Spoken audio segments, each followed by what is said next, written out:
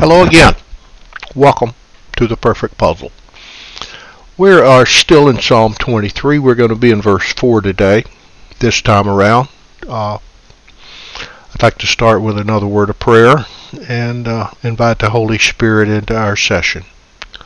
Father, we thank you that we can learn your word, that your word is available, Lord.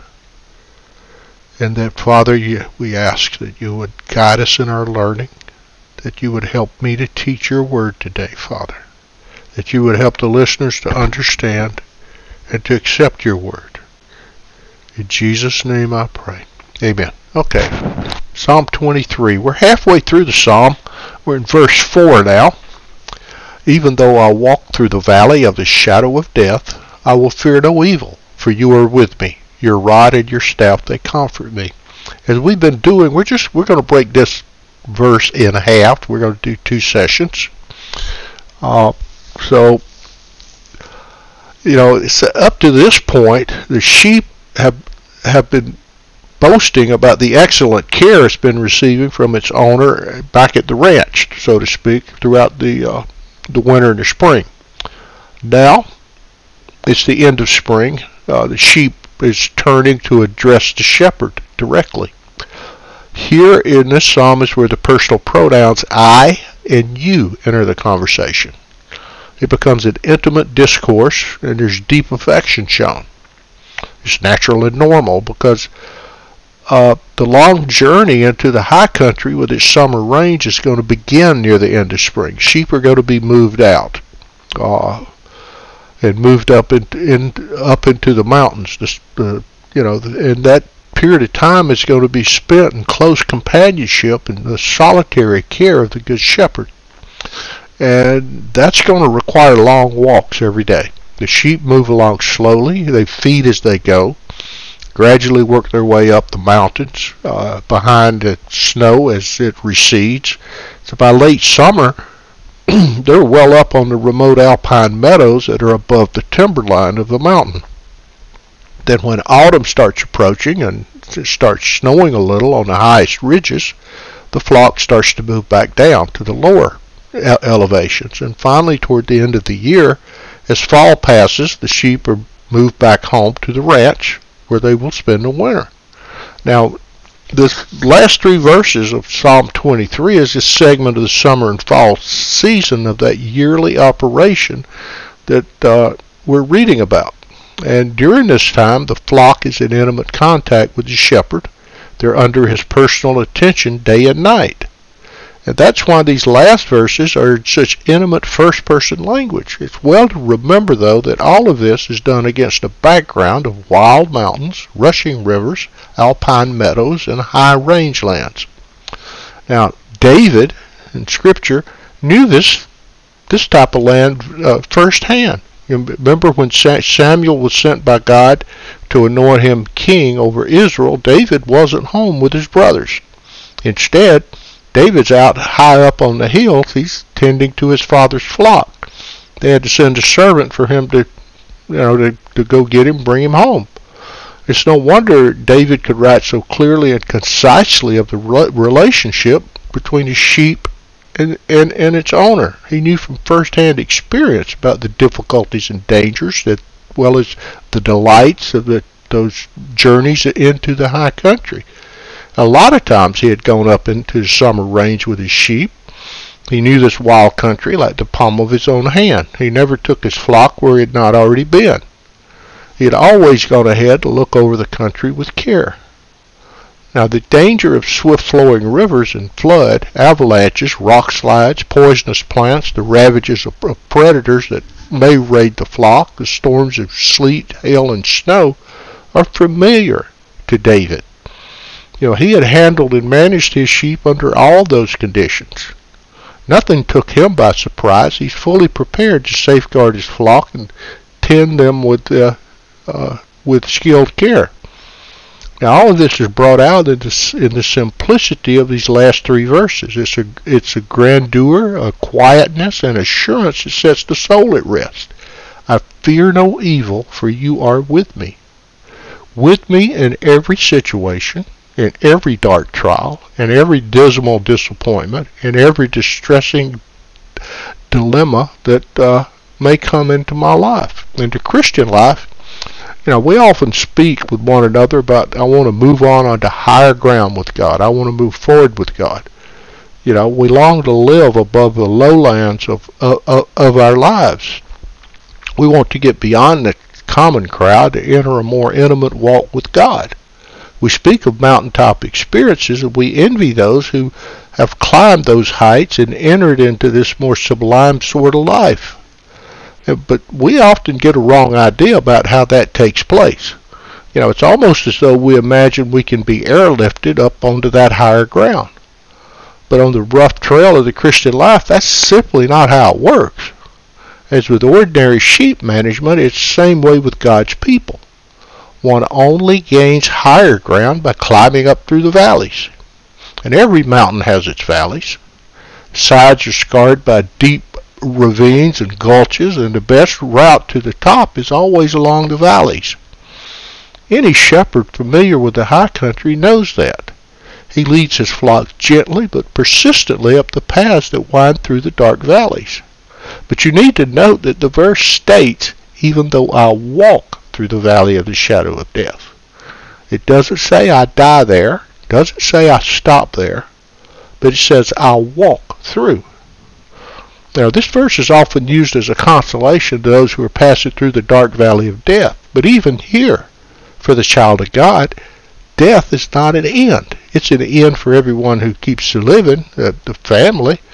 But for the person that's dying, death is not the end. It's merely the door into a higher and more exalted life of intimate contact with Christ. Death for a Christian is only a dark valley opening into an eternity of delight with God. It's not something to fear, but it's the last experience through which one passes on the path to a more perfect life with Christ in heaven. And the Good Shepherd knows this. It's one reason why he told us, surely I am with you always. Even in the valley of death. What a comfort, what a cheer that is or should be for all Christians. But for those of us who remain on earth, we still have a life to live, here and now. There's still valleys we have to walk through.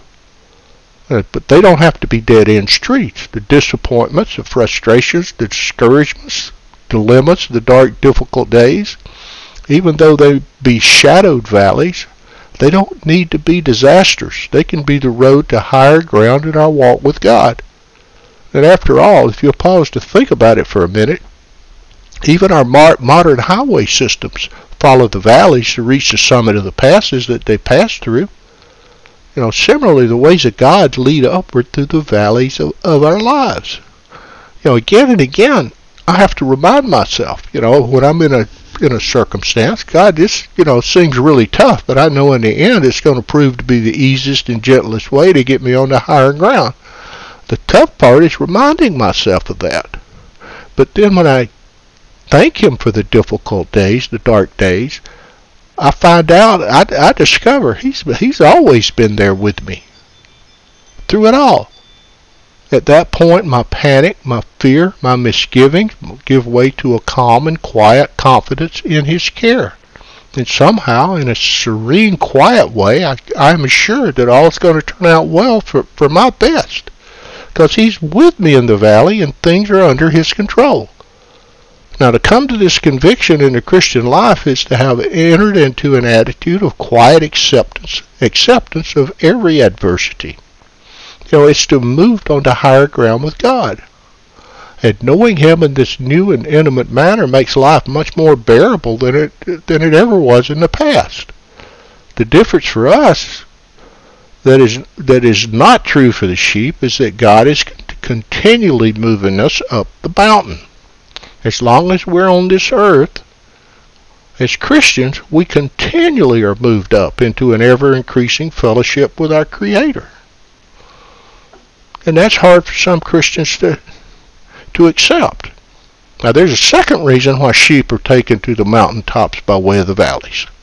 Not only is this the way of the gentlest grades, but it's the well-watered route.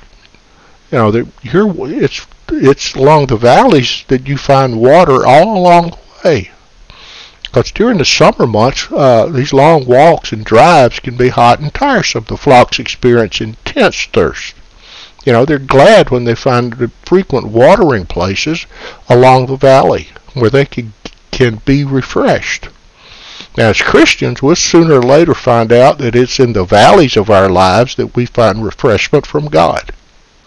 It's not until we've walked with Him through some very deep troubles that we discover He can lead us to find our refreshment in Him right there in the midst of our difficulty. We're thrilled beyond words when there comes restoration to our souls and spirits from His own gracious Spirit. Now, the corollary to this is that only those who have been through such dark valleys can console, comfort, or encourage others in similar situations. Often we pray requesting God to make us an inspiration to someone else. Instinctively we want to be a channel of blessing to other people, to other lives. But the one thing we need to remember is that hidden in asking for this is that old adage that kind of goes like this. You need to be careful what you ask for because you just might get it. The simple fact is that just as water can only flow in a ditch or channel or valley, so in the Christian's career, the life of God can only flow in blessing through the valleys that have been carved and cut in our own lives by excruciating experiences. Now, I'll give you an example. The one person best able to comfort another person who is in bereavement is the person who himself has lost a loved one. The one who can best minister to a broken heart is one who has known a broken heart. Now, most of us, we don't want valleys in our lives. We shrink from them with a sense of fear and foreboding. And in spite of our worst misgivings, God can bring great benefit and lasting benediction to others by taking us through those valleys. Don't try to avoid the dark things, the distressing days. They may well prove to be the way of greatest refreshment to ourselves and those around us. There's a third reason why the shepherd takes his flock into the high country by way of the valleys, and that's because it's generally where the richest feed and the best forage is to be found. The flock is moving along gently. They're not in a hurry. They're not pushed by the shepherd. The lambs have never been this way before. The shepherd wants to make sure that not only will there be enough water, but also the best grazing available for the sheep and their lambs. And generally, the choicest meadows are in those valleys along the stream banks. Here the sheep can feed as they move toward the high country. And those grassy glades are often on the floor of steep walled canyons and gulches. There may be towering cliffs above them on either side. The valley floor itself may be in dark shadow, where the sun seldom reaches the bottom except for a few hours in the middle of the day, like say around noon. Now, the shepherd knows from past experiences that predators like coyotes, bears, wolves, or cougars can take cover in those broken cliffs, and from their vantage point they can prey on his flock. He knows those valleys can be subject to sudden storms and flash floods that send walls of water rampaging down the slopes. There could be rock slides, mud, snow avalanches, or a dozen other natural disasters that would destroy or injure his sheep. But in spite of those hazards, he also knows it's still the best way to take his flock to the high country. He spares himself no pain, trouble, or time to keep an eye out for any danger that might come along. Now, one of the most terrible threats is the sudden chilling storms of sleet, rain, and snow that can sweep down through the valleys from the mountain peaks. If sheep become soaked and chilled with a freezing rain, the exposure can kill them in a very short time. Sheep are thin-skinned creatures, easily susceptible to colds, pneumonia. They're thin-skinned creatures, easily susceptible to colds, pneumonia, and other respiratory complications. But in these valleys is where the grass grows best, and it is the route to the high country. Now, the shepherd knows all of this when he leads us through the valleys. He knows where we can find strength and sustenance and gentle grazing despite every threat of disaster that may be around us. It's the most reassuring and reinforcing experience to the child of God to discover that there is, even in the dark valley, a source of strength and courage to be found in God. It's when he can look back over his life and see how the shepherd's hand has guided and sustained him in the darkest hours. That's where renewed faith is engendered, is instilled in us. I know that there's nothing that so stimulates my faith in God as to look back and reflect on his faithfulness to me in every crisis, in every chilling circumstance of life. Over and over, he has proved his care and concern for my welfare. And again, I've been conscious of the Good Shepherd's guidance through dark days and deep valleys. Now, all of this multiplies my confidence in Christ. It is the spiritual as well as emotional and mental exposure to the storms and adversities of life that puts stamina into my very being. Because he has led me through without fear before, he can do it again and again and again. In this knowledge, fear fades and tranquility of heart and mind takes place. Let come what may. Storms may break about me, predators may attack, the rivers of reverses may threaten to inundate me. Because he is in the situation with me, I shall not fear. Now, to live with that mindset is to have taken some very long walks toward the high country of holy, calm, healthy living with God. Only the Christian who learns to live this way is able to encourage and inspire the weaker ones around him. There are too many of us are shaken up, frightened, and panicked by the storms of life. We claim we have confidence in Christ, but then the first dark shadow starts sweeping over us and the path we are walking on looks gloomy. We go into a deep slump of despair. Sometimes we just feel like lying down and dying. That's not the way it should be. The person with a powerful confidence in Christ, the one who has proved by past experience that God is with him in adversity, the one who walks through life's dark valleys without fear, his head held high, is the one who in turn is a tower of strength and a source of inspiration to his companions. There's going to be valleys in life for everyone. The Good Shepherd himself assured us that in John chapter 16, verse 33. In this world you will have trouble, but take heart. I have overcome the world.